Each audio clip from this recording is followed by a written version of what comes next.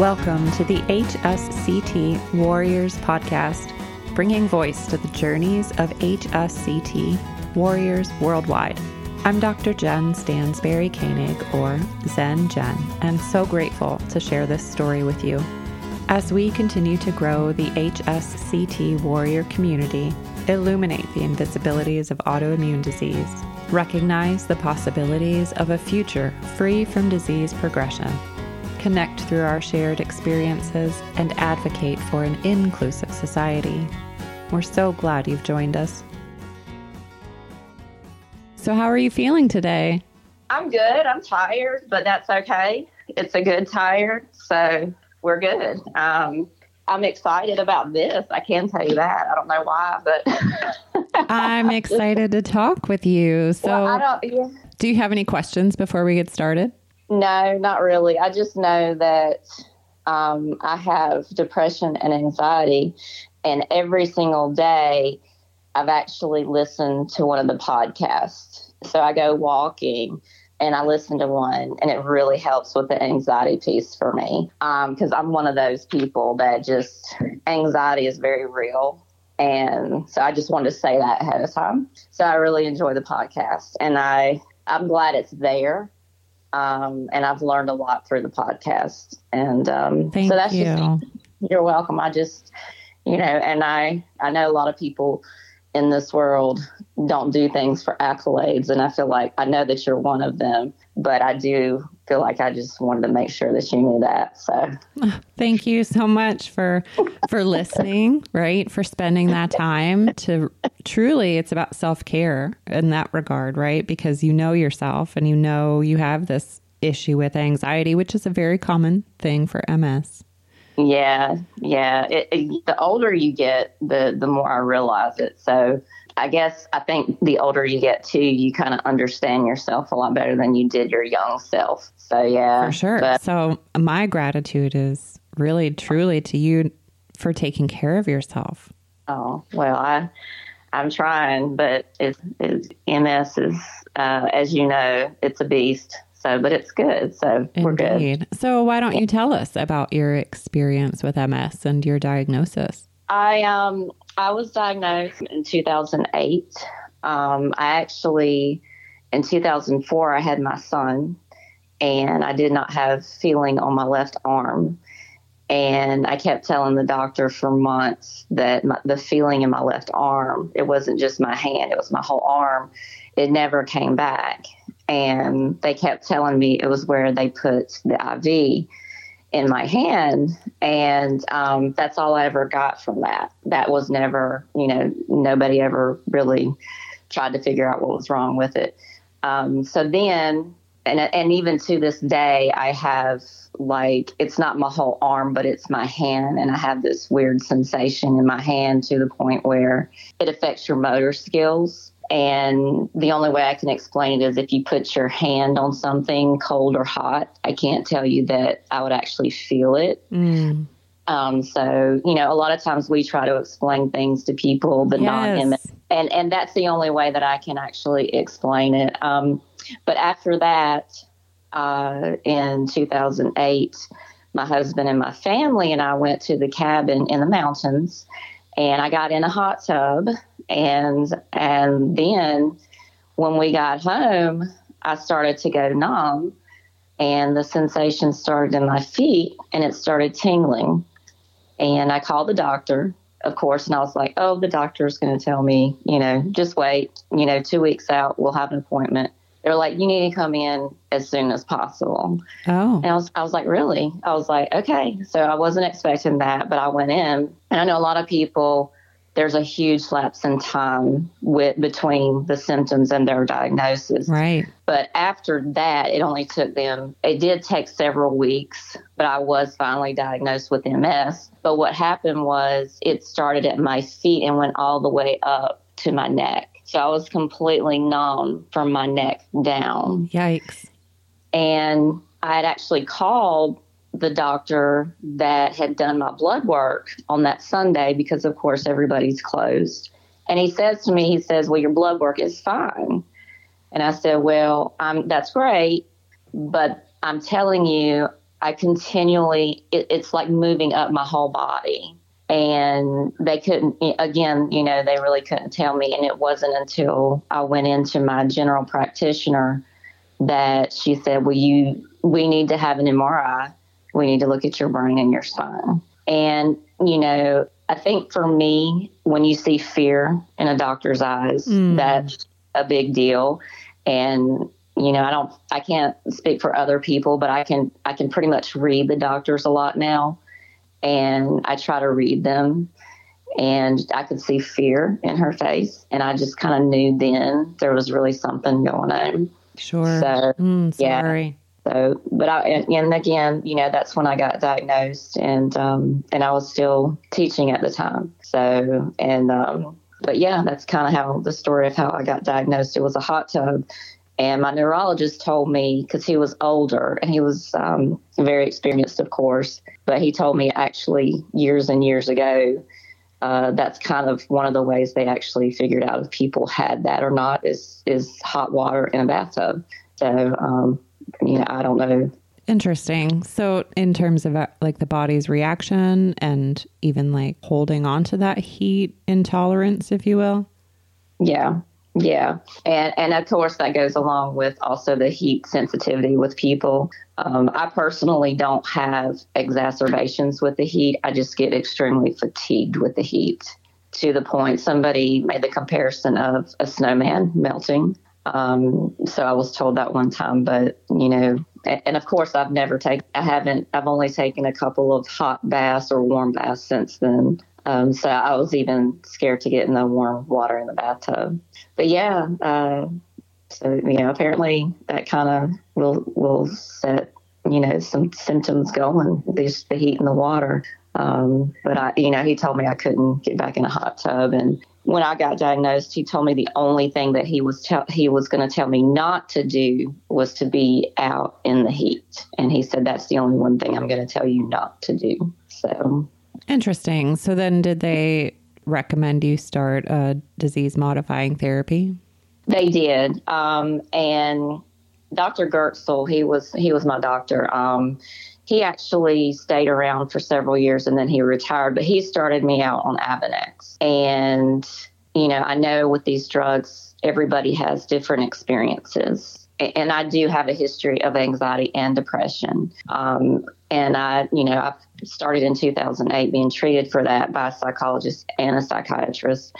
So as far as that piece of my story, that's, I kind of have taken charge of that. But with that said, Avonex really, really was a bad thing for me.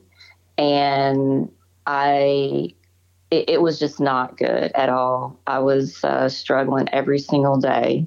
And my kids at the time, Abigail was 2 and Trace was 4. And I was teaching a full-time job. And, the Avonex, I would take it on a Friday and it was in shot form. This wasn't, of course, oral medication. It was the shot. Mm-hmm. And I'm a visual person. So on Fridays, I would visualize in my van taking the medication. When I got home, I would take it, and then I would know the whole depression cycle would start all over again. And I would sleep for Saturday and Sunday, and I would be in pain with flu-like symptoms. My husband would take care of the kids, and I would go back to work on Monday, and I was greeted with happy people, of course, and they're like, how was your weekend? And I just said to them, great, it was awesome, because, people with MS probably do the same thing. You're not going to tell somebody, oh, I slept on the couch all weekend. I had flu-like symptoms. I couldn't take care of my kids, but I've got a husband that did take care of my kids. So, it's one of those things where it's just in society, they mean well by asking, and it's a social thing, and it's more of a greeting. But on the flip side of it, I'm just like, I don't think you want to hear about me laying on the sofa for 2 days. And I was so depressed, and I really want to stress the depression piece is I watched the same movie over and over and over again. I laid on the sofa. That's what I did. And my depression was so bad, I could not transfer the clothes from my washer to my dryer. And that was a red flag for me. But when you're in the moment with a depression, you're on the inside. You know, it's only the people on the outside of the storm looking in. And I've got really a good support system around me, but unfortunately, there was nobody that stepped up and said, this is not good for you. You need to be taking this because it's really causing you to be depressed. In their defense, I don't know that they knew how bad it really was for me. Sure. So, and even then, it was a huge stress on our marriage because I honestly, my dad asked me when I went off the Avonex, I was on it for 2.5 years. And he asked me, he says, how do you feel now that you're not taking Avonex anymore? I said, I feel like I'm coming out of a coma. I said, because I really believe I was trapped in my own body. And I personally have never been in a coma. I don't know of anybody that's ever been in a coma. I just can say I, honest to goodness, felt trapped inside my own body. And it, honest to goodness, it really drove me crazy. And I had really negative thoughts about, and I told my dad this, and this is kind of deep, but when I was driving my van without my children, I would always visualize myself going across the double lines into an oncoming vehicle, like a transfer truck or something. And I'm a spiritual person, and I know personally in my heart I would never do that. But for me to think that every single day and thinking it visually, again, that was a red flag, but you're inside the storm. And it's hard when you're inside the storm. And, Avonex just was not good for me at all. And I told myself that I was going to wait until they came out with a different medication, preferably oral, until, when I came off Avonex. Sure. So there was a part of me that in my mind, I did have, it mapped out a little bit, and I knew kind of where I wanted to get to. Eventually, that's kind of where I shifted into Gilenya and stayed on Gilenya for a year. Did not help. I had activity with Gilenya. And then that's when I went on Tysabri. And so how was your mental health during those transitions? My mental health was really good because counseling was my saving grace. And I truly believe my psychologist saved my life. I truly believe that. I still go see him, but not as much. But I make sure I stay in contact with my psychiatrist because of medications and stuff like that for the anxiety. But my mental state was a lot better because I felt like my eyes were open for the first time in 2.5 years.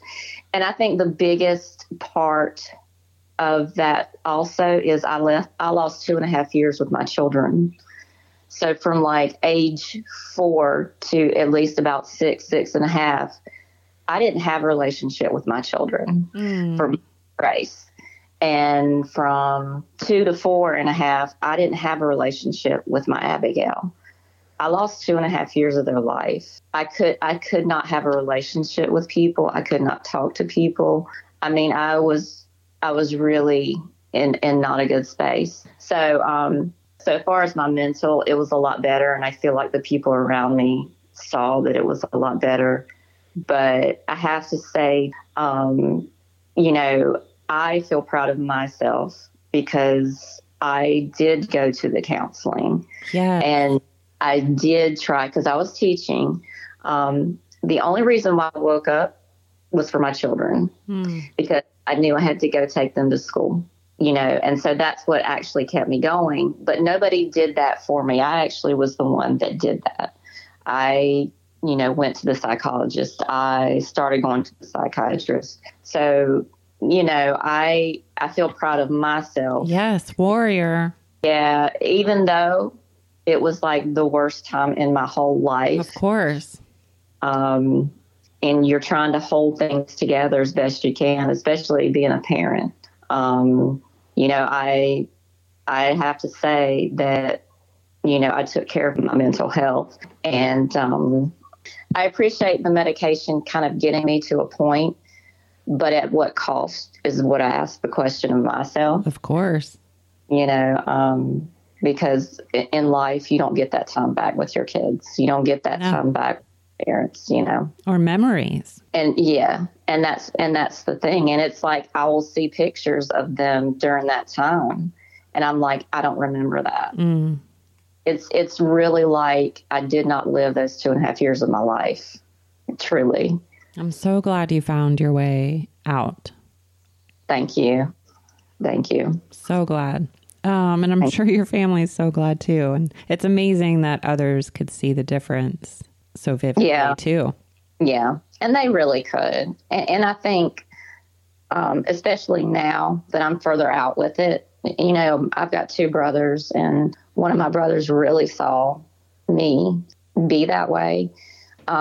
Because originally when I told him with HSCT, I talked to him about the other medications that I had taken. He was like, yeah, I've seen you on those things, so they truly knew how bad it was for me, and they lived that with me. It's amazing you had such a great support network. Yeah. I've got a good family. And a good husband that really takes care of my children. And his parents really stepped up for me. And honestly, they took care of my kids what I couldn't. And I think the hardest thing about this disease is losing that with your kids. Mm. Because I can deal with the disease, I can deal with this. But for me personally, I think I want my biggest thing to be known for in my life is just being a good parent. Of course. And so that really meant a lot to me. So I was really worried about that, because I'm like, and it's not something you can help, but yeah. And I think people around you understand that. But at the same time, also, MS is that snowflake disease, the invisible disease. So there's also those people out there that just look at you and like, I don't really think you're sick. Sure. Judgment. Ugh. Yeah. And I had those people judge me, and it made me angry for a really long time. Of course. Yeah. It makes me angry for you. Because you were doing your best, right? And that's... I really was. And, I was really struggling. And even now we struggle with, the disease and stuff. And people just, and I understand they won't get it unless they live it. But my response to them was, please don't judge me unless you have this disease and you have lived my life. And then I give you the authority to judge me. But unless you live this, then I'm asking you not to do that, because it's just not fair to those people. And, I send my kids to school every day, and I've always told them there are kids that are going to act some kind of way in the classroom, but always remember that there's 7.5 hours of their day, probably the best moments of their whole days in that classroom. Mm-hmm. And there are things outside that affect them that you'll never know about. So you always keep that in the back of your mind. Right. Yeah. My daughter noticed someone in her class recently, just noticing a change in him. Yeah. I'm like, something really bad might have happened to him, and you don't know. Mm-hmm. So just create that space for him to go through this right now. And, and for kids, and I don't know how old she is, it's hard for them because they're so young. Right. To understand that, because they've got other kids around them just making generalizations by just saying this, and this, because that kid is different, maybe. But that's what I tried to teach my kids. I said, I was like, sometimes their brains wire differently, and they can't help that. You may think they're weird. That person may think they're weird. But at the end of the day, there's something going on inside their brain or inside their home. It's out of their control. But right. It's kids like that And I feel like my daughter more so than my son is just very quiet. So he really, he just kind of is in the background a lot. But my daughter in particular, I saw her sitting, I'll never forget it. I saw her sitting on a slide with one of the kids that I knew to be very, she was not liked because she was weird. And we had a party, and I noticed my daughter was sitting on top of the slide with her. And that's just the way my daughter was. Even in preschool, there was a little boy there with a brain injury, and she was the one that helped him on the computer. Beautiful. But I think there are good things that come out of the situations that we are put in our lives. And I feel like for me, that was one, because I feel like they're going to grow up understanding the difficulties of other people and understanding that there are outside influences that people have no control over. Right. And honestly, that's pretty much everybody. Yeah. Right. Autoimmune disease or not. Mm-hmm. So they're gonna go through that crisis, but yeah, the whole judgmental thing it's really hard, and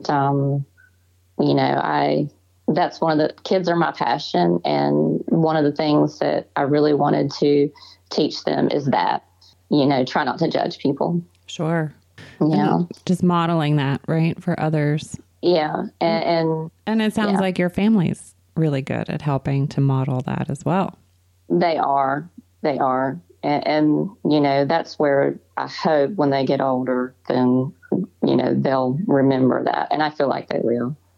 Sure.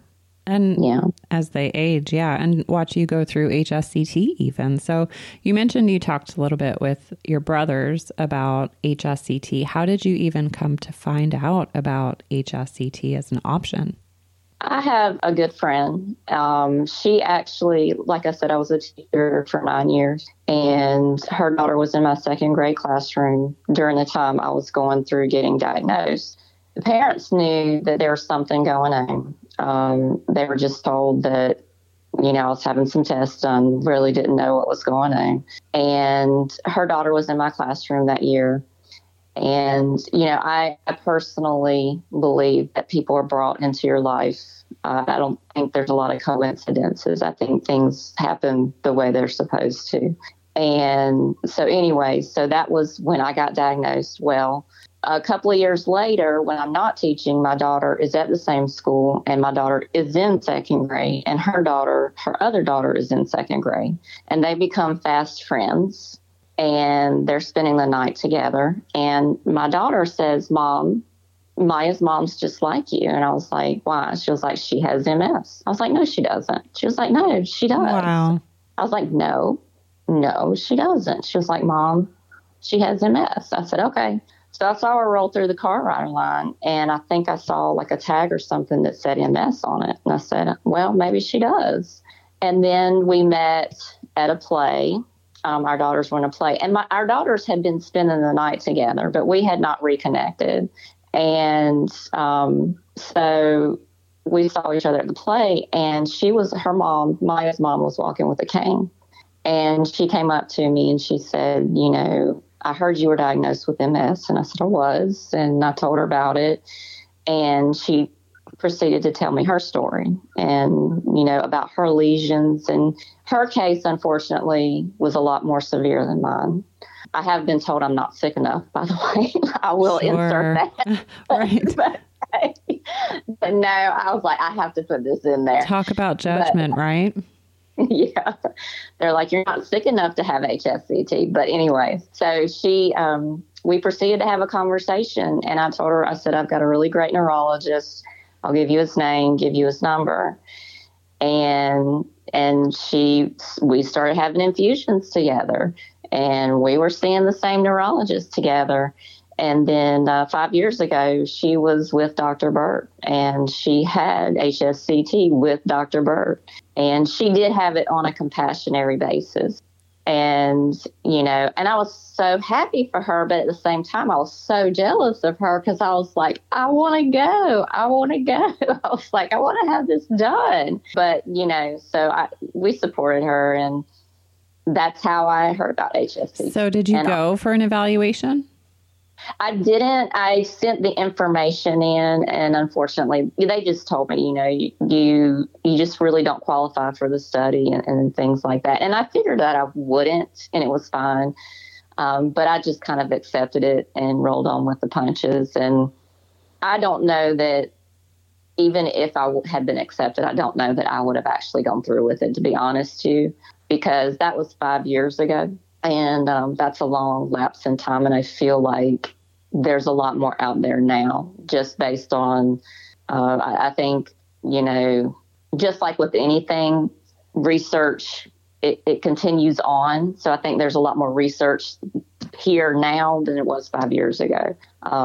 So I think that's a positive. But yeah, I did not qualify. And honestly, I don't know that I would actually have heard about HSCT without her, because she's been very vocal about it. And I've followed her, we chat and just different things. So that's how I heard about it. And honestly, without her, I can tell you, I would have never think of HSCT, to be honest with you. Sure. So what's leading you in that direction now? My kids are older. My daughter is 15 and Trace is 17. So that's one thing. We're okay financially. I'm no longer working, so I don't have to worry about leaving a job.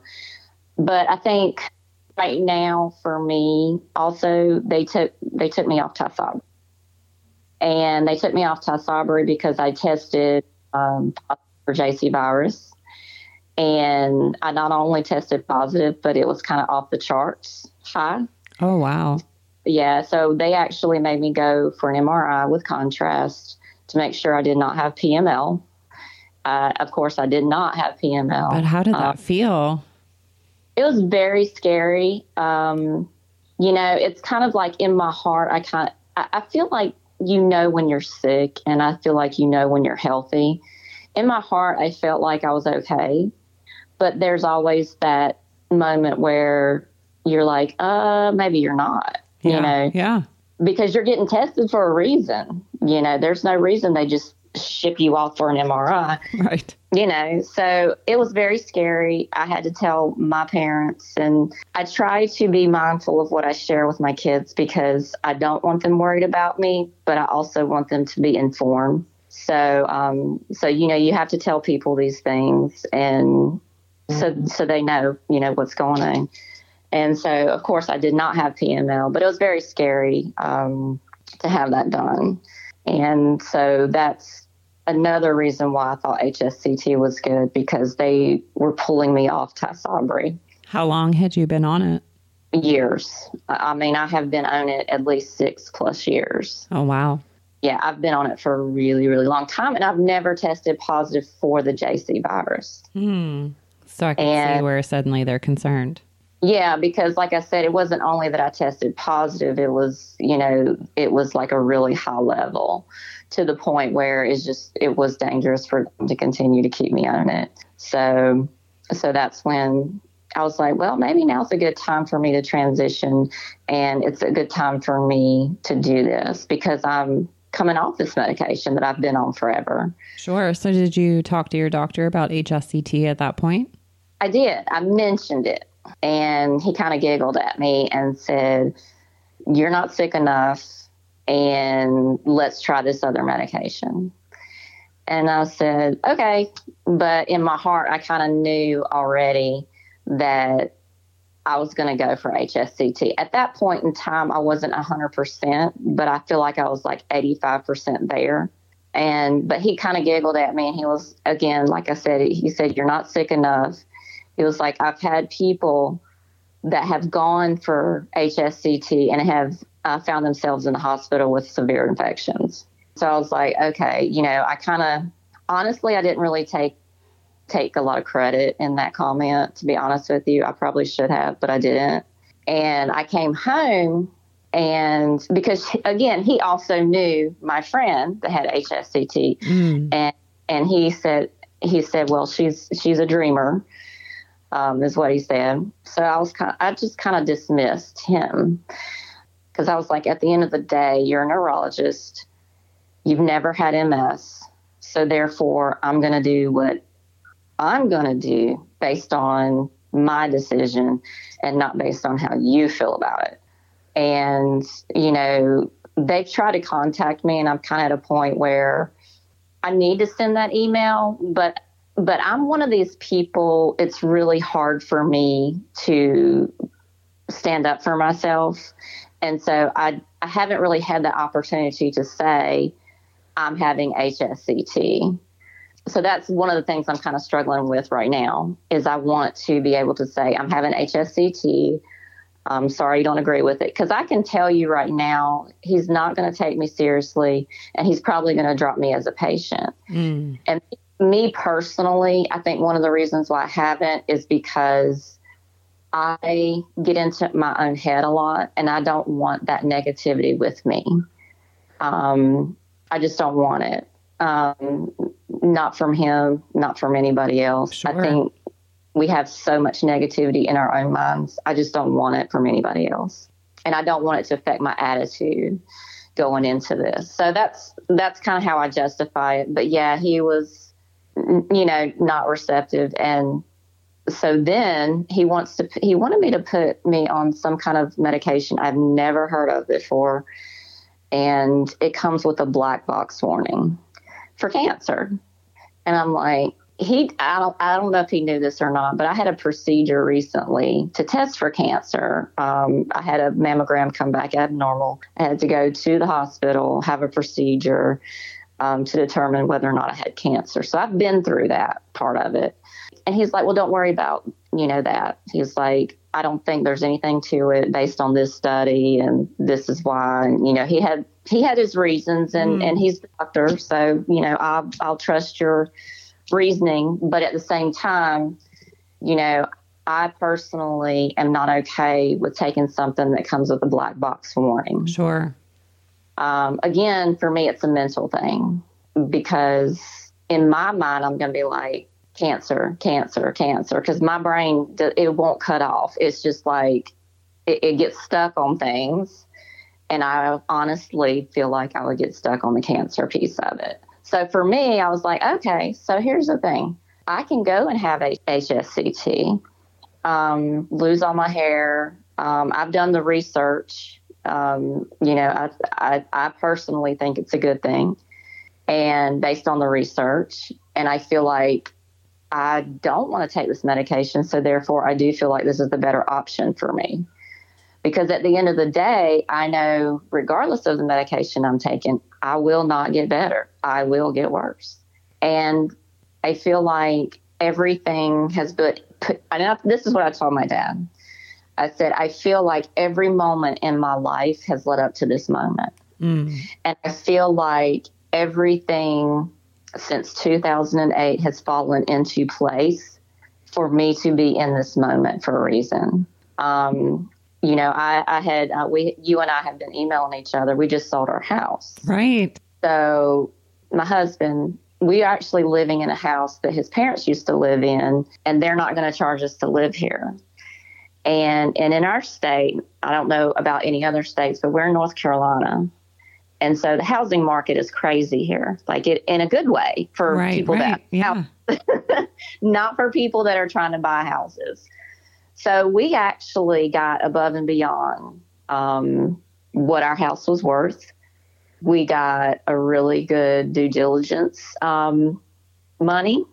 So honestly, I really have not done any fundraising. And we took our savings.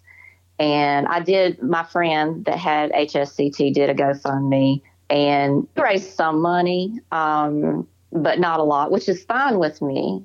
Because honestly, there's a lot extra in my life right now. Not that I'm a millionaire, but we have the money to do this without having to do a lot of the fundraising. Which is amazing. That's fantastic. It is, because honestly, I can't speak for other people with MS, but for me personally, we have so much on our plate anyway. And just having to fundraise, I know there are people that have a good support group that are able to help them do that. I personally am just kind of, fatigue is a very real issue for me. And it is so bad for me. And my neurologist had to look me in the face and say, you do realize fatigue is a disability, right? And I was like, actually, I don't. Because as a society, nobody recognizes fatigue. No. So he actually blew my mind when he said that, because I was like, no, I don't believe it's a disability. He was like, oh, it's a disability. And he was like, if you continue teaching and you push through this fatigue, he was like, your MS is going to get a lot worse. Mm-hmm. And he's like, you're not going back to work. So, but with that said, that's one of the biggest reasons why I've had the luxury of not having to fundraise. And that's a big deal because, people with MS, MS is a beast, and it comes at you. It doesn't matter your situation in life, and it just comes at you. And it's with you every single day, every single moment. Doesn't matter if you're fundraising. Doesn't matter if you've got a 2-year-old you got to take care of. So I was very blessed with things falling into place the way that they have at this point in my life. Sure. So where are you planning to go for HSCT that you might even need to fundraise? Clinical Ruiz. And I've done the research there. I've heard a lot of good, positive things about Clinical Ruiz. I've listened to podcasts and different testimonies of so many different people that have had positive experiences there. I have had negative reactions about the whole Mexico thing, and I think I'm not in that category by myself. And I'm at fault as well, because when I first heard about Mexico, I was like, there's no way I'm going to Mexico to have this done. And so I really had to backpedal because, again, I did my research, and, I'm guilty of judging Clinical Ruiz based on it being in Mexico. And they've proven me wrong. It's a very reputable place. And that's all they do. It's their focus, right? And that's a big deal because, you can have 5 things on a list, but if you only focus on one, you're going to do so much better on that one thing than you are all 5 of them, and I think as of right now, they've done 1,200 patients. I'm not for sure, but I think it's around 1,200. And I'm excited. At first, I thought there is anxiety associated with it. Of course. But at the same time, I'm excited, and I feel like that I wouldn't be excited if I had that doubt in my mind. But in my heart, again, and in my gut, I'm like, this is a good place, and this is a good thing. And I wouldn't be doing it if I didn't feel that way about it. Sure. Well, and it helps, I think, that you've also got a close friend who's been through the procedure. Yes. And that makes a huge difference because I can visually see what it's done for her life. And it's like, I saw her in the grocery store and we were just chatting. And I was like, so if you had to do this all over again, would you? And she was like, yeah. I was like, so you feel better? She was like, yeah, I don't wake up feeling like I'm kicked in the face every single so, and because I asked the questions and, and like you're saying, that makes a huge difference when you do actually have someone that that has had it done and they're 5 years down the road and you've seen the results of HSCT. It's one thing if people hear the negativity, but, unless you can back up what you're saying, which as of right now, there's not a lot of folks out there that can, there's evidence out there. It's people that have had this procedure done. And unfortunately for them, they can't contradict a human body that's walking that's had HSCT because they are a living example of how it does work. Sure. So yeah, that part just frustrates me a little bit and angers me a little bit because, again, I feel like I know where a lot of that stuff comes from. But yeah, I chose Clinical Ruiz. And you chose it over even Duke University, which is nearby, at least in North Carolina, right? Yes. And see, I went and actually saw a neurologist recently at Duke University because I, again, do the research. I wanted to hear what she had to say. And she's actually participating with the BMS trial. I think that, correct me if I'm wrong, is it Cleveland or is it? Cleveland Clinic is, the lead investigator, but there's 20 different clinics around the United States who are participating. And I think that study is just going to blow HSCT wide open. And I don't know that for sure, but I just feel like it is because it's a 6-year study. And I told them, I said, look, because it was the day before I was supposed to pay. I said, I really need to talk to somebody. If I qualify for this study, I don't mind being in it for 6 years. I said, because one, I've got 2 children and I can't guarantee you that neither one of my kids won't have MS one day. And I said, I do believe in the research. And I said, so if I qualify for it, I'll take the medications or I'll have the stem cell procedure. It matters to me, but it doesn't matter to me. Because for me personally, at the end of the day, the end goal is to be able to get people to a place where they can actually have this done here in the United States. Sure. But unfortunately, I didn't qualify for it. And they really had a long conversation with me. And again, I spoke to the neurologist ever at Duke. But yeah, and that's, we're known for the city of medicine. That's what we're known for.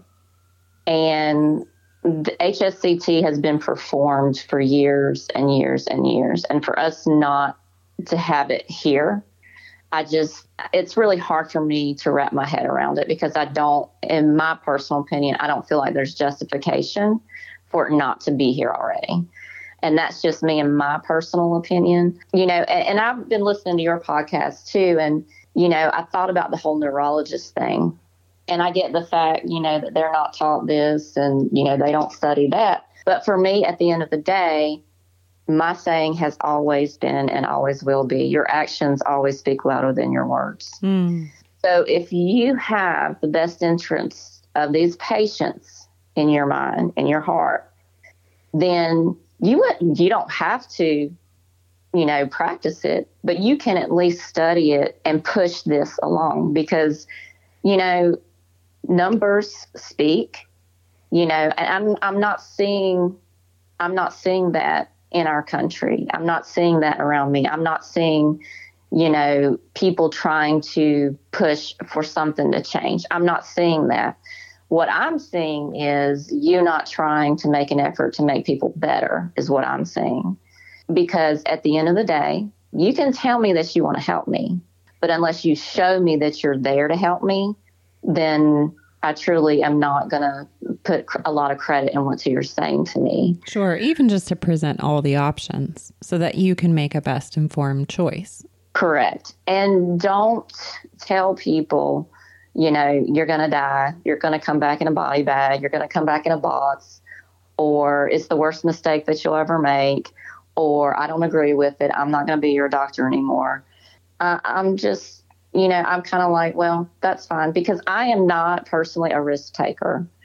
I am a glass half empty person.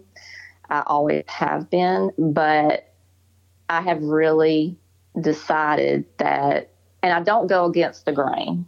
I just don't. I always go with everything, but in this case, I truly believe I'm like, I know they don't want to hear it, but I'm like, this is something that's a really good thing for people. And I feel like there's a lot of people out there that know that. They're just choosing not to acknowledge it because we make more money with people being sick than we do with them being healthy. And I truly believe that. That's the tragedy. It is, because I see the people that will not benefit any longer from having this done because they're so bad off. Right. I've spent counseling sessions with them. I've been in the IV infusions room with them,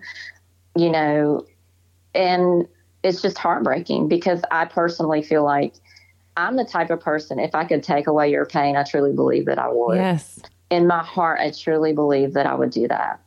As a matter of fact, when I first got diagnosed, there was a 16-year-old that passed away. And it was really hard for me because I was like, why not me? I'm like, I've had my children. I've graduated from college. I've done this, this, and this. And I said, I'm still here. So why, and you kind of evaluate life, and you look at people, you look at their situations, and you look at their circumstances. And, you see people can't afford medication or treatment or whatever, there's so many people out there that need this. And there's a lot of people out there that need it worse than I do. They'll never be pay for it. And deserve to hear about it. Yes. And that's the thing. That's why we're here. Yes. And that was another reason why I chose to do it, because, like I said, my children mean everything to me. And I know parents out there, they love their children dearly. And the first question I asked my neurologist when he said I had MS, I said, what about my 2 kids? Because my only concern was my children getting this. I didn't know anything about multiple sclerosis. I couldn't say multiple sclerosis until 6 months into my diagnosis. I had to say MS, and I couldn't say multiple sclerosis. Honestly, it took me half a year. But, I'm doing this for awareness. I'm doing this selfishly for me. I'm doing it for my family. I'm doing it for my children. I truly believe in it. I believe in Clinica Ruiz, regardless of the outcome for me. I believe in this. I wholeheartedly believe in it. It's such an important place to get to. It is. It's a hard decision. I think a lot of people put a lot of weight on it, really think through it, and try to make the best decision for them. But at the end of the day, we're all going to get worse with this disease. MS does not get better unless, you do something. The medication only goes so far. I was diagnosed in 2008, and I'm on Tysabri, and now they're telling me I can't be on Tysabri. Well, now you're telling me I can be on this other medication. It's just medication after medication after medication after medication. I mean, if there's anything out there that will be able to stop this disease in its tracks. And, that's, for me, that's kind of the goal that I'm going into it. In my heart, I'm like, oh gosh, what if it can help with my hand, or help with this, or help with that? And then I have to slow myself down. I'm like, yes. If it stops the disease progression, that's the goal. I'm like, that has to be your goal. Because I'm a mental person, not mentally crazy, but probably that too, but cerebral. How about that?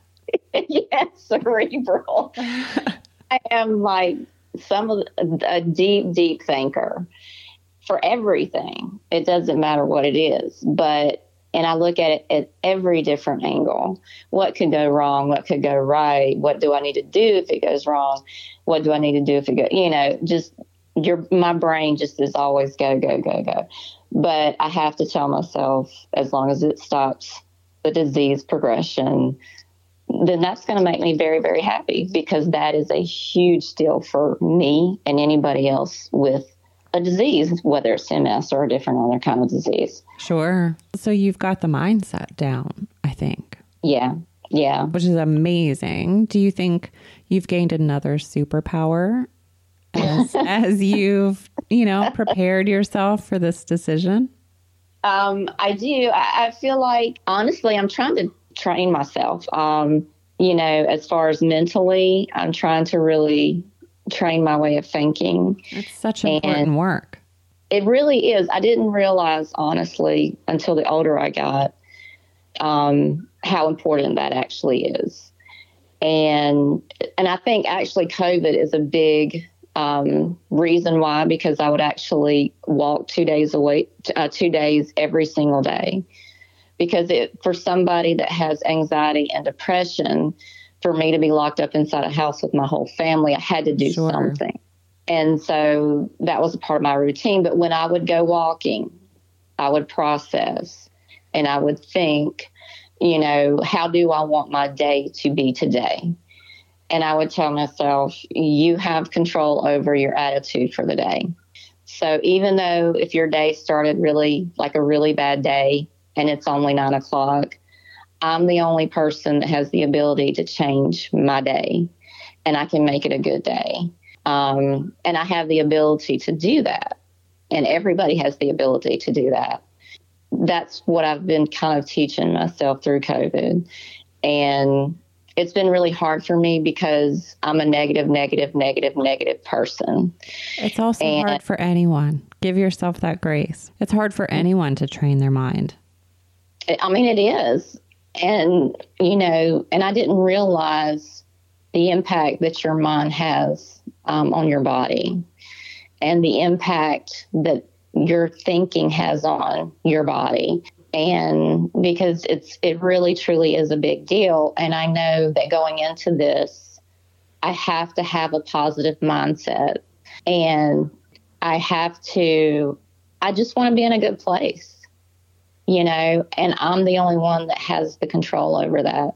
Nobody else has the control. My neurologist does not have that control. Right. My husband, my kids, nobody has that control. Only I have that control. And yeah, you're owning it. That's beautiful. Yeah. And it's just weird because it's one of the simplest things you can probably teach yourself, but I don't think anybody actually stops long enough in their life to actually do that and to realize that you truly do control your own destiny. You truly do control your feelings and your emotions and how you view things. And if that viewpoint is not one that you like, figure out what you need to do to change it and know that you can change it.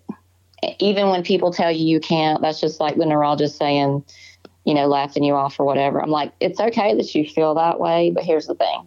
At the end of the day, I'm going to make my own choice and my own decision. Right, right. And I respect yours, but on the flip side of it, nothing you do or say is going to deter me, and I'm okay with that. And so you've paid, I think, and so you have a schedule and a date? I do. October the 25th. I've already paid. It's coming up soon.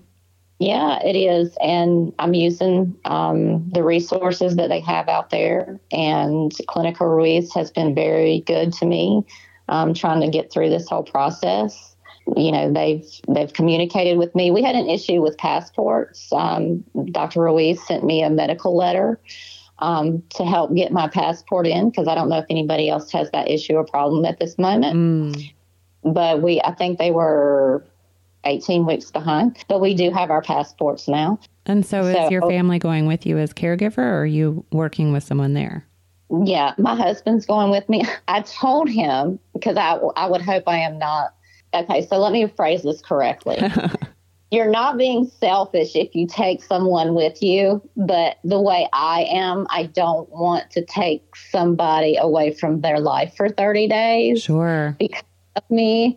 So I would rather go and have somebody there that is already there to take care. Anyway, so yes, he's going with me. I gave him his out. He did not take it. So yeah, he's going with me. Did you choose Puebla or Monterrey? Puebla. And, I've already connected with a couple of people that will be there, and we're supposed to return November the 20th. And my husband's parents are coming to stay with our children. Again, I feel for those people that leave their kids, that are young. I still believe it's the right decision to do, but I understand it's a hard decision, especially when your kids are that young. Sure. But mine are older. They can take care of themselves. They're teenagers. They don't want to see me anyway, so it's all good. Yes, they do. They do. And they'll miss you both while you're gone. And so I'm sure you have plans to stay connected with them, right? We do. We're going to stay connected. I think we're going to try to watch some movies together. I don't know how you can actually do that, but I think that's the plan, to kind of keep our little family unit together. I don't know, but we'll be communicating with each other. And I recently discovered what I think it's called WhatsApp. And you can actually chit chat with people, whether it be in Mexico or wherever. Yeah, there's no international fee. Yeah, and it's pretty awesome. So yeah, so I'm sure we'll use that too. So we're all set. We're ready. Passports are good. Child care is taken care of. We've paid for it. That's awesome. Yeah. Well, it sounds like you don't have any doubts. Is there anything that you're grateful for? about your experience with HSCT that's gone unspoken? I think I want to say, if I had to use one word, I would say hope. It's brought me throughout the last couple of months, actually probably the last 5 years since my friend has had it. It's brought me a lot of hope. Where with MS, there's not a lot of hope for us. And I know you see the commercials and, everybody wants to upplay, your disease and everything. And I just look at that and I'm like, that's just not realistic. It's not at all realistic. No. And it's like, hey, I'm on a Ocrevus. I'm great. No. But for me, it's hope, and it's making me hope that my life will be better. And we only get one of them while we're here. And, I think that I really feel like HSCT is going to change a lot of lives. So, I hope it's a good thing, and I haven't had a lot of it, to be honest with you. I lost my job. I couldn't take care of my kids. I've got a good life. Don't get me wrong. I've made the best of my life. But at the end of the day, I think people with MS understand that when I say MS is a beast, MS is a beast. Indeed. And it will take everything from you. And it sucks. It does. Good for you for taking control back, right? It sucks. For taking on that beautiful mindset and determination and doing the research and gaining the confidence and all the things you need to go through this with a healthy mindset and truly the best outlook. You're preparing and going into this with that healthy mindset that will truly get you through the tough times. And I think that I mentioned that when we were kind of emailing back and forth, right? Like patience and adaptability is key, but also just showing up and doing your best work to control your reaction, right? And stay positive. Yeah. Because at the end of the day, you're the only person that can control that. Yeah. And it's such an important thing when you're going through HSCT. So, well, it is, because I've prepared my family as best as I feel like I can, because I know it's not easy and it won't be easy. But it will be worth it. So it will definitely be worth it. And, I think my biggest thing, just like with any parent, would be my children. And, so just be positive and go in with the right mindset, because at the end of the day, I feel like that's sometimes more important than your physical body. Sure. And you can't control any of that anyway. And that's what the doctors are there for, right? To help you carry you through it and make sure your body gets through it. So you do the important work of the mindset, and the rest will fall into place. Yeah, it will. It will. And so we've got to connect with you when you get home. I would certainly a few months after you're home, but it would be great to follow up and see how things go for you. I would love that, because I truly want people to really know about this. And I feel like it's on the cusp of really blowing up. And blowing up is probably not good terminology, vocabulary, or whatever. But it's a good hope to have. I really, truly believe that to be true, because I feel like there's a lot of people out there, warriors, that are determined that the word will get out. And it's just like the mentality thing. If you believe it, it will be. Actually, my best thing I can summarize that with was the self-fulfilling prophecy, believe it to be true. And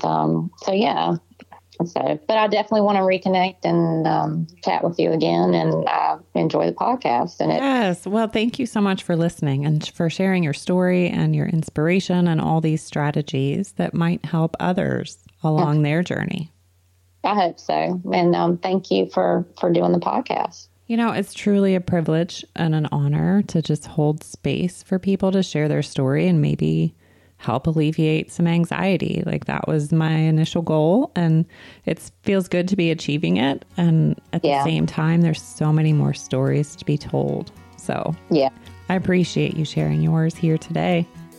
Thank you. So take good care, Amy, and all the best in health and wellness to you.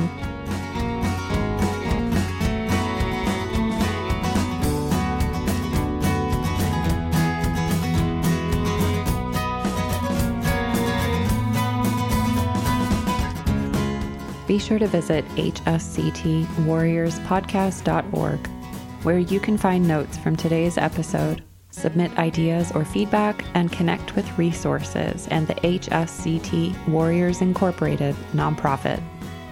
As always, special thanks to musical genius Billy Alitzhauser for sharing his superpowers to create the soundtrack, edit, and produce the audio to make this podcast possible.